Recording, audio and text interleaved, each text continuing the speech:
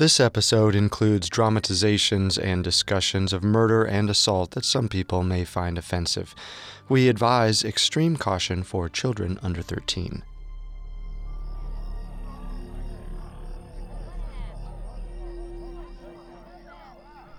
Please, tell us exactly what you saw. He got out of the car, and they shot him. Who shot him? Men in a car. How many men? Do you remember the make of the car?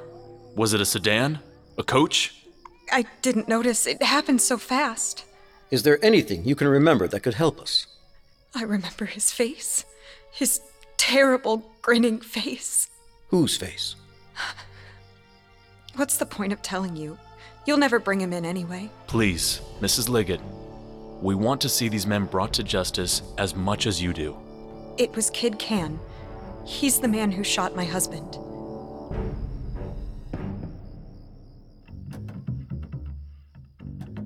This is Unsolved Murders, True Crime Stories, a Parcast original. I'm your host, Carter Roy. And I'm your host, Wendy McKenzie. Every Tuesday, we dive into the world of a real unsolved murder and try to solve the case. This is our final episode on Walter Liggett, a Minnesotan journalist whose fiery opinions earned him 5 bullets from an unknown gunman. At Parcast, we are grateful for you, our listeners. You allow us to do what we love. So let us know how we're doing. Reach out on Facebook and Instagram at Parcast and Twitter at Parcast Network. And if you enjoyed today's episode, the best way to help us is to leave a 5-star review wherever you're listening. It really does help. We also now have merchandise. Head to parcast.com/merch for more information. You can listen to previous episodes of Unsolved Murders, as well as all of Parcast's other shows on Spotify and wherever else you listen to podcasts.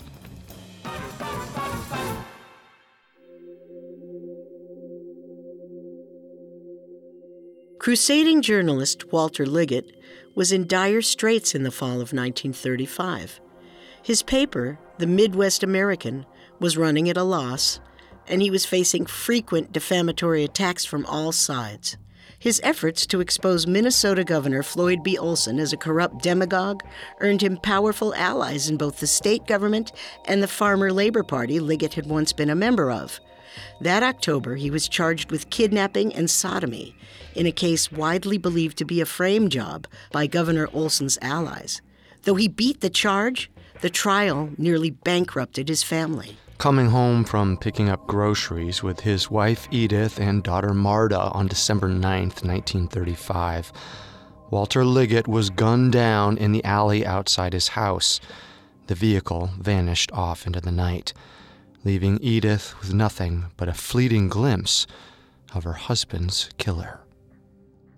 Police arrived at the scene at 5:50 a.m. Walter Liggett was lying dead beside his car, and passers-by were swarming the alley. Aside from Edith, 2 people had witnessed the shooting: Wesley Ondarsh, their neighbor, and Sally Myrovitz, a nurse who was attending to an elderly woman next door. Unfortunately, neither of them could positively identify the shooter. Once the body was taken away, Edith went inside, away from the now bustling alleyway. There, she was questioned repeatedly by Detectives Art Olson and Charles Wetherill. She insisted that the murderer was Kid Can. I swear to God I saw him. What did he look like? It was him. There's no doubt in my mind. He had this fiendish smile, and he looked right at me as he drove past. How do you know what Kid Can looks like? Is it possible you just saw someone who looks a lot like him? Don't give me that. He assaulted my husband 2 months ago. I know what he looks like. I should have known they'd try something like this. There's no way you could have known. Please. Walter courted danger his whole career. How could I not know? If you'll excuse me, I have to make a phone call.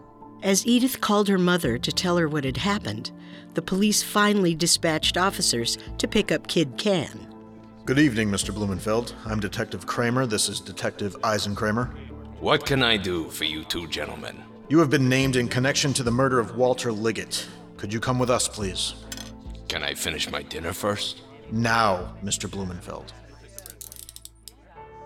At around 7 p.m. on the night of the murder, Kid Can was taken into police custody. He was found eating dinner in a nearby restaurant and reportedly responded to his arrest with surprise, but gave himself over willingly. Can was led to police headquarters, still impeccably dressed and showing no visible signs of worry. While waiting for the detectives to fill out his paperwork, he picked up the latest edition of the Midwest American from a nearby table and casually flipped through an article on himself. He was a frequent subject of Walter's reporting. Despite being a convicted bootlegger, he owned a significant stake in the Minneapolis liquor industry. Though Prohibition ended in 1933, certain former bootleggers, such as Can, were barred from profiting off the sale of liquor due to their prior convictions. So even if the industry was now legal, Can's involvement was not. Reporters swarmed the jail on the morning of December 10th. Can awoke that morning to find the hallway outside his cell bars teeming with reporters asking him for a statement. I know I'll be indicted, but when it comes to the trial, I'll beat the rap. I can account for every minute of my time. That same day, Governor Olson released a statement regarding the murder of his most vocal critic. I hope Liggett's murderers are apprehended and convicted. It is an outrage to kill a person. If Liggett was engaged in any matter in which he should not have been, it should be settled in court. Do you have any comment on the corruption charges Mr. Liggett levied against you in the Midwest American? I haven't read them. I didn't read his paper. If he made charges against me, then that's for a grand jury to decide. I'm not going to enter into any discussion of charges made against me. This statement was highly questionable, since it was Olson's clout and financial support that allowed Liggett to found the Midwest American in the first place. And as the first farmer labor candidate to reach the office of governor, he was highly concerned about retaining the support of his constituents, many of whom read Liggett's paper. Of course, it is possible that Olson may have stopped reading the Midwest American after his professional and personal split with Walter Liggett, but it's hard to imagine he didn't have any knowledge of Liggett's accusations against him. Walter's regular allegations were an unending headache for the Olson administration and the Farmer Labor Party Olson represented. The party wished to present a united front, in contrast to other more divided socialist organizations. Walter, an avowed radical, vocally criticizing their supposedly radical candidate was a definite problem. On December 11th, the day after Olson's statement, Edith went with her lawyer to the city jail and without hesitation picked Can out of a lineup. Since the night of the murder, her story had remained completely consistent. While she never claimed to have a flawless memory of events, the details she could recall never changed. However, a number of theories had begun to sprout up about the murder from the local and national press. Many reporters believed that the culprit may have been someone with a lower profile than Can. The theory held that the gunmen were out-of-towners who had been hired to perform the hit before leaving quietly, possibly from the crime-ridden city of Chicago, only 409 miles away. Newspapers stated that Walter's murder bore the plain stamp of the hired and imported gunman who is paid only for dead men and whose merciless professional tactics leave no trace behind him. The hit did bear a certain similarity to other drive-by shootings in 1920s and 30s Chicago, so this theory did have a certain amount of weight to it at the time. And the use of out-of-state gunmen was not an unheard-of practice, as many gangsters believed that the easiest way to avoid persecution was to hire a man who had no personal stake in the murder and no known connection to the client. Edith was most likely aware of these suggestions, but she knew what she saw that night. The other details were hazy to her, but not the face of the man who had killed Walter. Walter Liggett's funeral was on December 13th, 1935, 4 days after the shooting. A few hours before the service, Edith sent the latest Midwest American to press. The funeral was held without a minister. It did not snow, but the air was bitterly cold, and those in attendance did not stay for long. Afterward, Edith was approached by a man with a notepad who had the unmistakable look of a reporter. Excuse me, Mrs. Liggett? I have no comment for the press, thank you. I just have one question, off the record. What is it? Do you recognize this man? The reporter produced a picture of a round-faced man in a dark suit. Did you see him the night Walter was killed? That might have been him. I'm sorry, I need to go to work. Despite a strong resemblance, the picture that the man showed her was not Kid Can, but rather a gentleman from Chicago who had been spotted in Minneapolis in November of 1935, right around the time Walter beat the charges of kidnapping. The man was Frank Nitti, an infamous mobster from Illinois, the head of the Chicago outfit at the time of Liggett's murder. The theory the reporter was chasing, that Nitti had been paid by Minneapolis gangsters to shoot Walter, only gained traction in the following months. But even as these rumors abounded, Edith continued Walter's crusade through the Midwest American. The edition that was published right after Walter's funeral bore the headline, "My husband is slain, but his work will go on." In its front-page article, Edith stated, They tried to persuade people to sue us. They garnished our bank account. They tampered with our employees. They used every method, including award of state purchases, to make our advertisers leave us. They sabotaged our machinery. They tried to have our paper thrown out of the mail. They framed up a filthy charge against my husband. They had Walter beaten up by gangsters. And when all these methods of intimidation failed, Walter was murdered. For those wondering, award of state purchases was a fancy way to say bribery. However, Edith was skeptical any real headway would be made to discover who was behind Walter's murder. The state was picking an investigator to gather evidence, but Edith believed that was all a show. During this time, the FBI office in St. Paul received a phone call from FBI Director J. Edgar Hoover himself. Hoover insisted that the FBI would not get involved with the investigation under any circumstances. To this day, we don't know why J. Edgar Hoover was so insistent that the FBI not investigate the murder. Maybe more conservative members of the U.S. government still suspected Liggett of harboring Soviet ties. Edith's only hope for justice was that a corrupt local system would place the murderer behind bars, against all odds. Up next, Kid Can goes to trial, and the 1936 Senate race in Minnesota takes a surprisingly dark turn. On Unsolved Murders, we explore the facts of real-life true crime cold cases. But if you're looking for more true crime cases with a bit of a twist, you should check out the Parcast original Female Criminals. When you think of a criminal, what do you picture? You picture a murderer, a gangster, a thief? Well, I bet you didn't think it could be the mother around the corner, or the little old lady next door. Female Criminals investigates the lives of the world's most notorious female felons and explores the stories behind their dangerous crimes.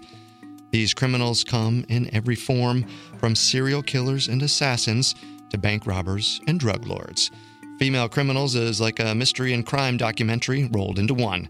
New episodes premiere every Wednesday. Follow Female Criminals free on Spotify or wherever you get your podcasts. And now, back to the story. Walter Liggett's final crusade had been focused around a single objective: preventing Governor Olson from winning a Senate seat in the 1936 election.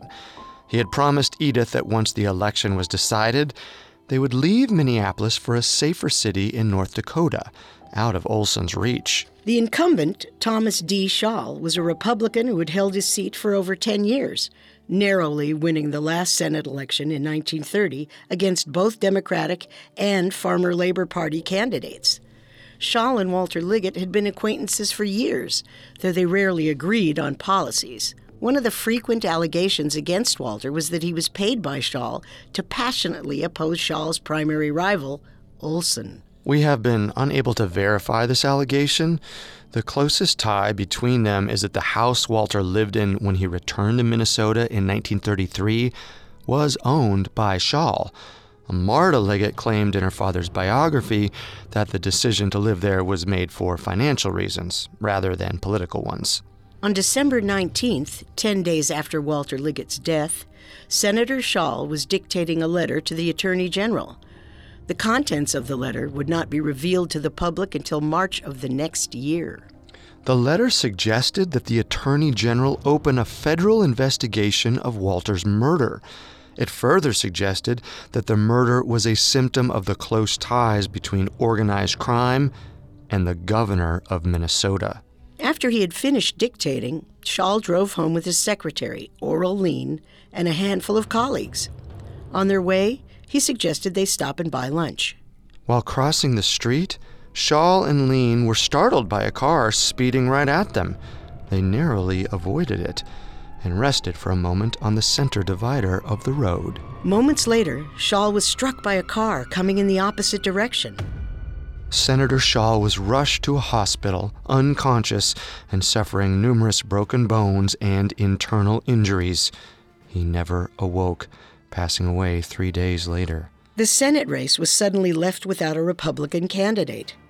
Olson had lost his principal opponent, and in the event of a senator's untimely death, it's the duty of the state legislature to appoint the senator's successor.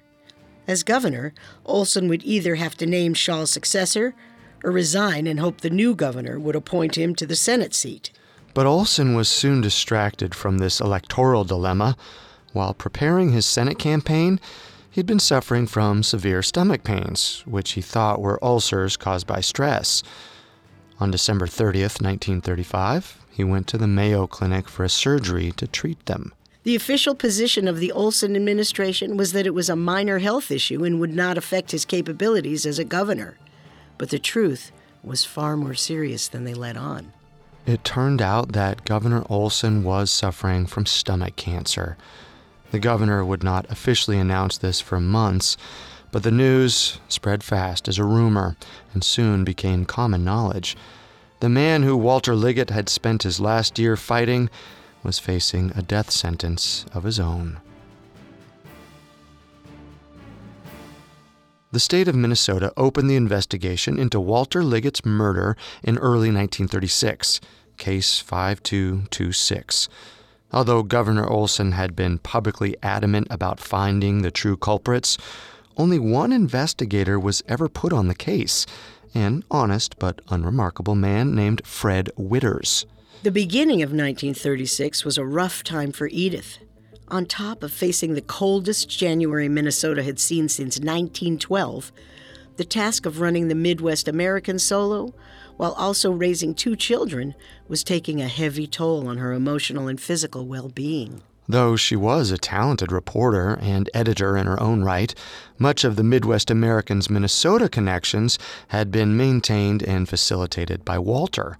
Once he was gone, Edith had few local friends.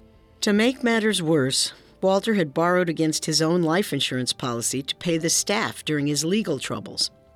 His death left the Liggett family with almost nothing. At her wit's end, Edith spent most of her free time writing letters to friends and family in New York, looking for aid and sympathy. She was not optimistic about the trial. Somehow, I must live through a trial where I'll be face to face with Kid Can, whose grin keeps waking me up at night and interrupting my work during the day. Right now, I'm fighting to keep my sanity. I can't leave Minnesota until after the trial of Kid Can, whom I saw kill Walter. The bets on the street are 3-1 he'll be acquitted. The more I think of that wicked, needless crime, the more difficult it becomes to walk around the streets and talk to people as if it were a sane world. Send mail to the office. I've moved and am more or less in hiding. Walter's friends in New York scoured the area for a newspaper editor who had the same passion to take his place at the Midwest American. Their inquiries were unsuccessful.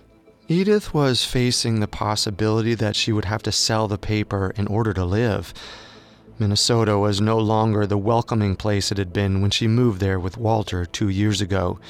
Even as the state-appointed legal team prepared to prosecute Kid Can, Edith saw Minnesota as a state full of enemies. The trial began on January 29, 1936. The jury consisted of 8 men and 4 women. Kid Can had been held in jail for 51 days since the night of the murder, and he claimed to have lost almost 30 pounds in that short a time. Despite looking noticeably haggard, he put on an effortless air of nonchalance, chewing gum on his way to the courtroom. Unsurprisingly, his lawyer, Thomas McMeekin, entered a plea of not guilty. He announced in his opening statement that the defense would call 90 witnesses to establish Cahn's innocence. The state prosecutor had 3 witnesses in his back pocket: Edith Liggett, neighbor Wesley Ondersch, and nurse Sally Myrovitz. None of them were present during the opening remarks in order to protect them from potential threats and, in Edith's case, emotional strain. Edith was called to the stand on February 3rd. Under oath, she identified Kid Cahn as Walter's murderer and testified that his face was the only one she recognized in the car. When the defense attorney, Thomas McMeekin, approached her, Edith had to force herself to remain calm. He would try to rattle her and get her to say something that deviated from her story. She had seen enough trials to know the prosecution's best case was to make the jury doubt her testimony. McMeekin began by scrutinizing the clarity of her memory. Did you give police a statement saying that the fire came from the back seat? It is the face that is vivid, not the position of the face. I was only vaguely aware of a gun. Do you remember an officer asking you who shot your husband? Yes. And you didn't answer it was either Kid Cahn or Governor Olson's gang? I did not. Did you ever mention Governor Olson's name in the alley or anywhere that night? When I called my mother after Walter was shot and said, "Governor Olson's gang got Walter, Mother," she asked me, "Did you know who did it?" I said, "Yes, Kid Cahn. I must have associated the two together." Did you associate the defendant with Governor Olson's gang? My association is that the murder would not have been committed without Governor Olson's permission, meaning they either ordered it or permitted it. Edith's belief in Olson's involvement stemmed from more than Walter's antagonistic relationship with the governor. In her correspondence, she references a man named Howard Guilford as another victim of Olson's hitmen. Guilford was a firebrand journalist who had worked in Minnesota throughout Prohibition and was there to cover Olson's rise to power in 1931. It's not publicly known whether Guilford and Liggett ever met in person, though they were aware of each other by reputation. Guilford's reputation was a mixed bag among Minnesota journalists. His coverage was often sensationalist and sleazy, but rarely inaccurate. Throughout the late 1920s and into the 30s, Guilford faced a number of legal attacks intended to silence his reporting. These included charges of libel and publishing obscene articles. By the end, he was indicted 19 times by Olson's associates. Despite having no political clout or influential friends, Guilford was found not guilty of every single charge. In late summer 1934, Guilford's attacks had continued, just as Walter Liggett's relationship with Olson was falling apart. In late August, Guilford made a statement on a radio show that Olson found concerning. On September 3, 1934, during a famously discordant meeting of the Farmer Labor Party, Walter Liggett noted that Governor Olson frequently mentioned Howard Guilford by name at lunch, despite him not being relevant to their conversation. I'd like to take this moment to announce a radio series that will tell the whole story of Governor Olson's connection to the criminal underworld in Minnesota. You won't want to miss it. A day later, on September 4th, Howard Guilford was driving home when a mysterious car pulled up beside him. Someone in the car fired a shotgun blast into Guilford's head, killing him instantly. This murder sent shockwaves through the newspaper community of Minneapolis and made a number of reporters fear for their lives. Walter Liggett, however, was undeterred, despite clearly believing Olson was now capable of murder. Edith mentioned that Guilford's murder, as horrible as it was, gave Walter a certain sense of security that she was uncomfortable with. She quoted him as saying a month before his murder, "The crooks and racketeers are hell-bent after me to stop my newspaper exposures, but they won't be stupid enough to have another shooting right away. It would arouse the public too much. They won't dare shoot me so soon after bumping off Guilford." This confidence proved ironic in hindsight. While he should have taken it as a dire warning, Walter took Guilford's death as a sign that he was safe from any assassination attempts for the time being. The connection between Guilford and Walter's murders removed any doubt from Edith's mind about Olson's guilt. However, the night after Edith made this statement to the court, she expressed regret for being so open about her beliefs. I did a fool thing in the trial when I let Can's lawyer, McMeekin, egg me into saying that Olson either permitted or ordered the murder.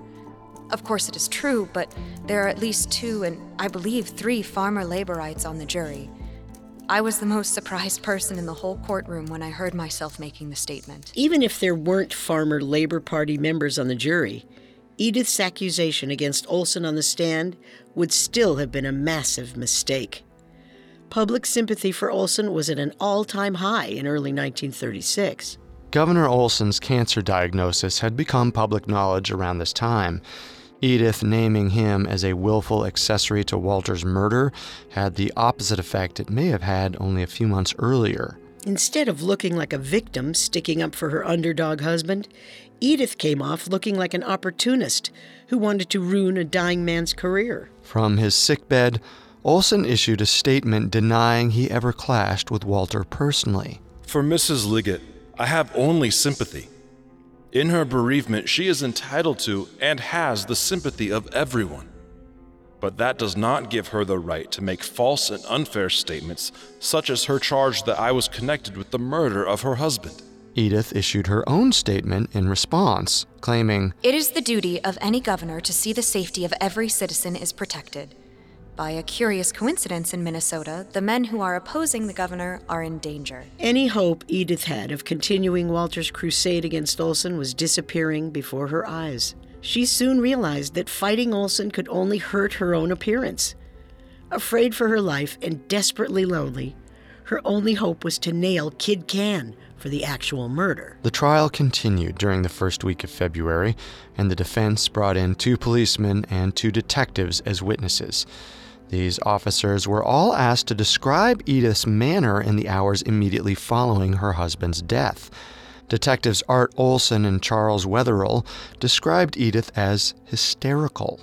Patrolman Richard Miller corroborated the claim that Edith said the murderer was either Kid Can or one of Olson's gang. The Associated Press noted afterward that the testimony from law enforcement directly contradicted their own police reports. The state prosecutor did not realize this until after these officers had been dismissed from the stand. Edith, whose memory of the night was very different from these 4 men, penned a passionate piece in the Midwest American entitled, Why Do Mill City Police Keep Protecting Can? In it, she remarked scathingly on the blatant perjury committed by police officers on the stand. This issue ran on February 7th. It would be the last issue of the Midwest American ever published. Kid Can took the stand on February 10th, 1936, to defend himself. Are you Isidore Blumenfeld? Blumenfield, actually. My friends call me Bloom. And your business associates call you Kid Can, is that correct? Sure. Don't ask how I came up with that one. Did you have anything to do with the murder of Walter Liggett? Not a thing in the world. Have you ever met the deceased? I have, yes. Last October. I met him at Annette Fawcett's apartment in the Radisson. Are you aware of the prosecutor's description of the meeting? That it was set up by Miss Fawcett as a forum for you to threaten and bribe Mr. Liggett. I have, but it was no forum, Mr. Pike. Mr. Liggett was drunk and belligerent when I arrived. He told me he'd stop writing lies about me if I gave him $2,000. What happened next? I told him to go jump in a lake. He was very angry, tried to hit me. I heard he got slugged later that night outside a club or something. Next, the defense brought a statement from Kid Can's business partner, Meyer Schuldberg, that Walter Liggett had visited his office and attempted to blackmail him for $1,500. This was part of an effort on the part of the defense to paint Walter as a shakedown artist who would demand money from business owners to keep him from writing slander about them. Well, this claim is rather ridiculous. Throughout his career, Walter Liggett publicly derided all journalists who took bribes, claiming that taking money from racketeers makes a journalist even lower than the person who bribed him. And yet, the prosecution had no physical documentation to disprove Schuldberg's claims. It was Schuldberg's word against Edith's. The prosecution's attempts to paint Can as a remorseless criminal were less successful. Can copped to his criminal history on the stand, but claimed to have been reformed by the workhouse. When asked about a .38 revolver found at his home, Can claimed he had never even fired a gun before. This was later disproved by a number of eyewitnesses who had seen Can brandish the very same revolver while drunk. Can's alibi for the night of the murder was that he was at the artistic barber shop getting a haircut before going to dinner. The barbers and sweepers at the shop corroborated this story, though the time Can entered the shop varied wildly from person to person. Like the police officers, the times they gave during the investigation differed from the ones they now gave on the stand. The most reliable of these witnesses placed him entering the shop at both 5:30 and 5:50. The prosecutor's final attempt to disprove Can's alibi was the nearly 20-minute discrepancy between the times reputable witnesses saw him arrive at the barbershop, which was only a mile and a half away from the Liggett's house. The barbershop, the prosecutor contended, was too close to the scene of the crime to be a reliable alibi. Can could have gotten his haircut just before or just after committing the murder. Testimony from both sides concluded on February 17th. True to form, McMeekin's summary attacked Edith's credibility as a witness, though he acknowledged it was natural for her to have misidentified the shooter in her state of shock and grief. Then he brought up her accusation towards Olson, which he insisted was an example of her lashing out wildly to find some justice for her husband's senseless murder. On February 18th at 8:22, the jury announced they had reached their conclusion. Kid Can was pronounced not guilty. Can's friends cheered wildly, and he rushed to the jury, shaking the hands of the men and kissing the hands of the women. As he left the hotel to join the raucous after-party at the nearby Radisson Hotel, Can said, "How in the world could Mrs. Liggett ever pick me out for a person that would kill her husband? I didn't have any reason to harm him like that, and I would not be a party to any such terrible act that would rob a wife and two little kiddies of the protection of a husband and a father." Can's victory at this trial reportedly cost around $25,000. McMeekin received $12,600, and his trial investigator received $6,000. Can's accounts do not list where the last $6,400 went. There was a rumor at the time that he had bribed some of the jurors with this money, but it's never been confirmed. Edith, who was grimly prepared for this outcome, issued a statement she had written days earlier. The amazing part of the trial, to one unaccustomed to the close tie-up between a large part of the police force and the liquor syndicate to which Kid Can belonged, was the spectacle of 4 police officers calmly perjuring themselves in the successful attempt to win his freedom. This, of course, is an old Minnesota custom. No attempt has been made by the police force to discover who drove the car, who provided the machine gun, if there was any mistake in the identification, or to produce the killers. Edith could not appeal the decision. Her only slim hope was that new evidence surrounding Walter's murder would come to light. Up next, we'll follow the aftermath of the trial and see if any justice or closure can be had for the Liggett family. Now, back to the story. With Kid Can pronounced innocent on February 18, 1936, the search for Walter Liggett's killer had officially grown cold. Edith Liggett was not the only one to experience grave disappointment at this outcome. The sole investigator on the case, Fred Witters, officially withdrew his investigation on the night the jury proclaimed Kid Can's innocence. In his report, he expressed utter dissatisfaction with how the case turned out. It was apparent to me that efforts were made constantly to block my progress in following my investigation. The case was, in my opinion, very poorly handled. The county attorney's office is probably to blame for most of the inefficiency shown. Walter's estate was settled in late February for $1,324. With barely enough to scrape by, Edith turned her attention to selling the Midwest American. She was determined to leave Minnesota as soon as the sale was complete. She had no real friends in Minneapolis and grew concerned that the men who killed Walter, and got away with it, would want to get her out of the picture as well. In letters to friends, Edith mentioned a number of times when she had to dodge cars driving straight towards her while walking in and out of the Midwest American's offices. Well, despite Edith's claims to the contrary, there's no way to prove that these weren't just cars skidding on the icy pavement.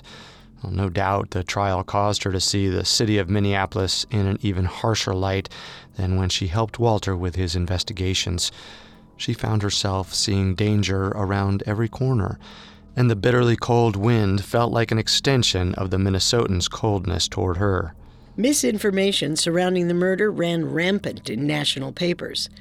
The first major coverage of the whole case appeared in a February 24, 1936 edition of The Daily Worker, a communist paper based out of New York.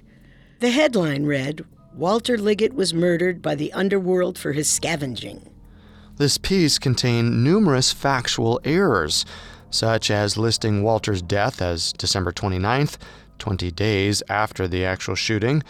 Staying true to this incorrect timeline, the article claimed Walter Liggett wrote an overly friendly obituary for Senator Shaw, bolstering the rumor that Liggett had been on Shaw's payroll all along. Of course, Shaw had died 10 days after Liggett.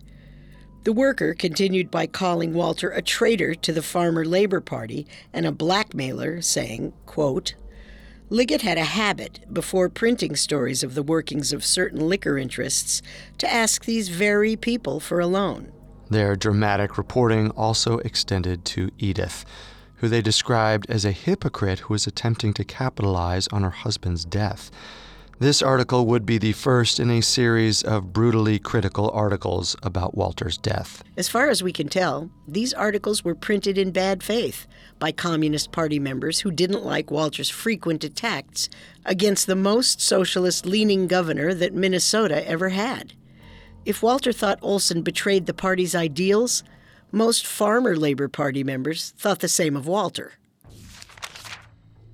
This is painful. How can they get away with this kind of shoddy work? You don't have to read what they print. It's all lies. I know it's all lies, but I can only imagine how Walter would react to this kind of slander. He dealt with this before. Remember the trial where... That was different. That was a corrupt official assassinating an opponent. This is the party he spent decades championing. Now they're trying to kill everything he ever was. After selling all the remaining equipment and facilities for the Midwest American, Edith made the decision to leave Minnesota for good. She kept the rights to the paper's title for nostalgic reasons. On March 1st, 1936, Edith Wallace and Marta Liggett drove to New York City. The car they rode in was the same Ford V8 they watched Walter's demise from. Unable to afford rent for an apartment, they moved in with Edith's mother. One of the first things she did upon arriving in New York was open a libel suit against the New York Daily Worker for their series of articles. The case dragged on for years due to Edith's poverty. Edith's biggest challenge turned out to be finding steady work. In the midst of the Depression, very few New York papers were hiring full-time reporters, so she wound up working as a freelance specialty reporter.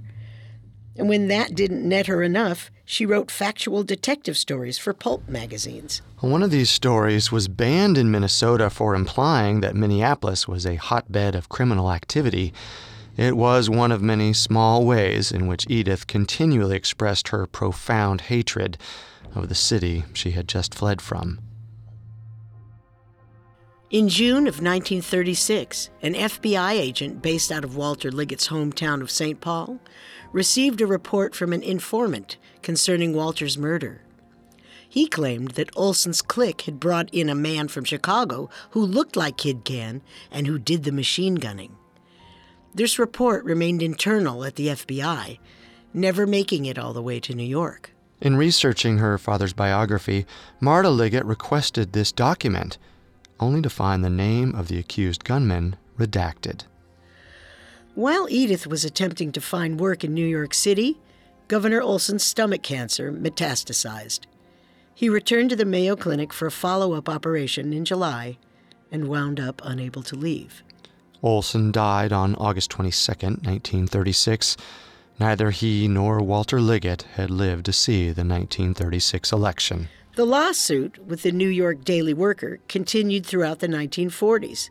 In 1941, the reporter who wrote the Liggett articles was sentenced to 30 days in prison for libel, and both he and the Daily Worker were fined $500. Edith was overjoyed to see her husband's integrity validated.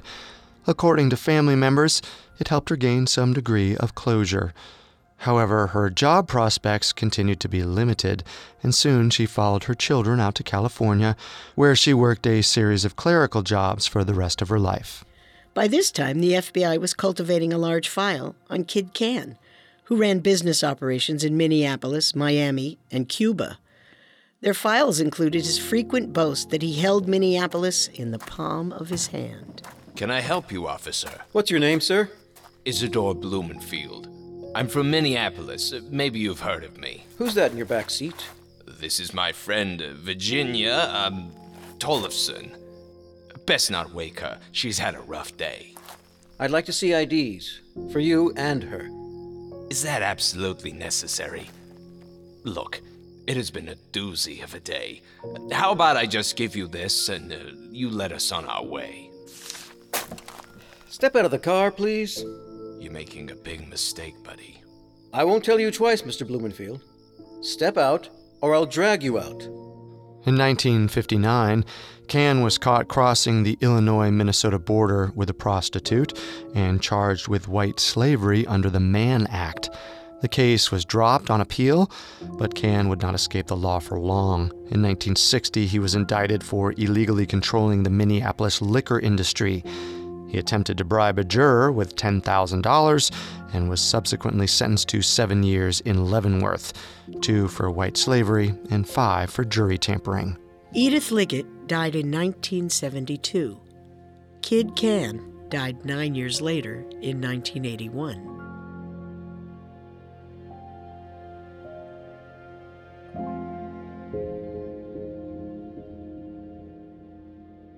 The story ends there, with all possible suspects dead from unrelated causes. The case was never formally reopened, though the rumors about what actually happened continued to persist, most recently with Marta Liggett's thoroughly researched biography of her father, released in 1998. Governor Floyd B. Olson has gone down in history as one of the most well-liked governors in Minnesota history. After his death, Minnesota State Highway 55 was named the Floyd B. Olson Memorial Highway. There are a pair of bronze statues of him on either end of the Twin Cities, and his childhood home was preserved as a historical site. Walter Liggett's allegations of corruption and sanctioning murder did no lasting damage to his legacy. On the other hand, Walter's reputation was damaged forever by his attacks on the Olson campaign. Despite the lack of records of blackmail or bribery, the accusations leveled against Walter by Meyer Schuldberg and the Daily Worker remain to this day. And while no concrete paper trail connects the murder of Walter Liggett to the office of Floyd B. Olson, the previous murder of Howard Guilford and Olson's own turbulent history with Liggett seem ample motive for them to have Liggett silenced. We also have to consider the hit-and-run death of Senator Shaw as possible evidence of Olson's connection. The timing of the attack is almost too perfect to be a coincidence. And yet, Shaw's death did not make things easier for Olson's Senate run. It made it impossible for Olson himself to run later that year, which he was intending to do right up until his cancer diagnosis. Perhaps he was only attempting to injure the senator? Or intimidate him into not opening a federal investigation? Maybe. Either way, there seems to be too much reasonable doubt around Shaw's death to use it as evidence. Olson presented himself as a champion of the common people, and both of his strongest critics were intent on dismantling that facade by exposing his corruption. Even if their deaths did not ultimately help his political career, they certainly ensured his legacy would remain untarnished by their allegations.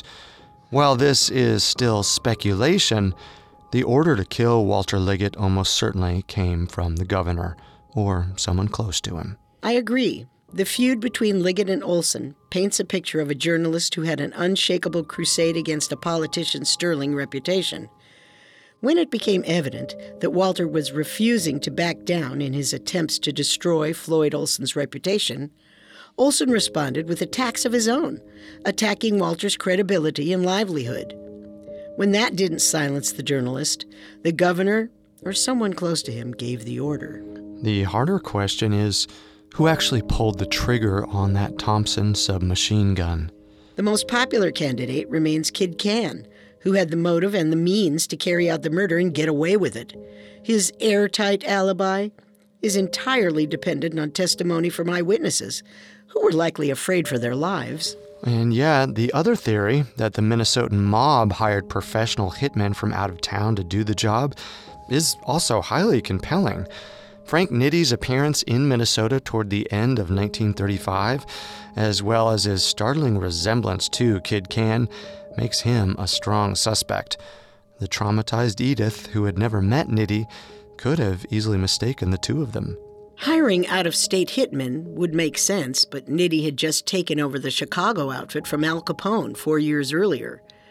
The idea that a mob boss would personally travel out of state to perform a hit for a different gangster is a bit of a stretch. Well, I believe it was Nitty, because he also has a motive. Walter Liggett did extensive reporting on the Chicago mob while living in the Windy City. Maybe this out-of-state job was enticing to Nitty for that very reason, to get back at a man who messed with the Chicago outfit and got away with it. Well, Can is the stronger suspect, in my opinion. The fact that he was later arrested for attempting to bribe a juror makes it clear that he was not above tampering with a trial in order to secure his own freedom. I believe the missing $6,400 in Can's legal payments was likely used by Can to pay off witnesses and jurors at the trial. In a way, Walter Liggett's murder was the strongest validation he ever received for his work. Well, for a man who fought underdog battles his whole professional life, his ethics were so unwavering that his enemies resorted to murder to protect themselves from his reporting. In pursuit of journalistic integrity, Walter Liggett gave up his party, his reputation, and ultimately his life. Perhaps the best and most concise obituary for him was the final slogan of his Midwest American, which read, "Without a vigilant press, no democratic government can succeed."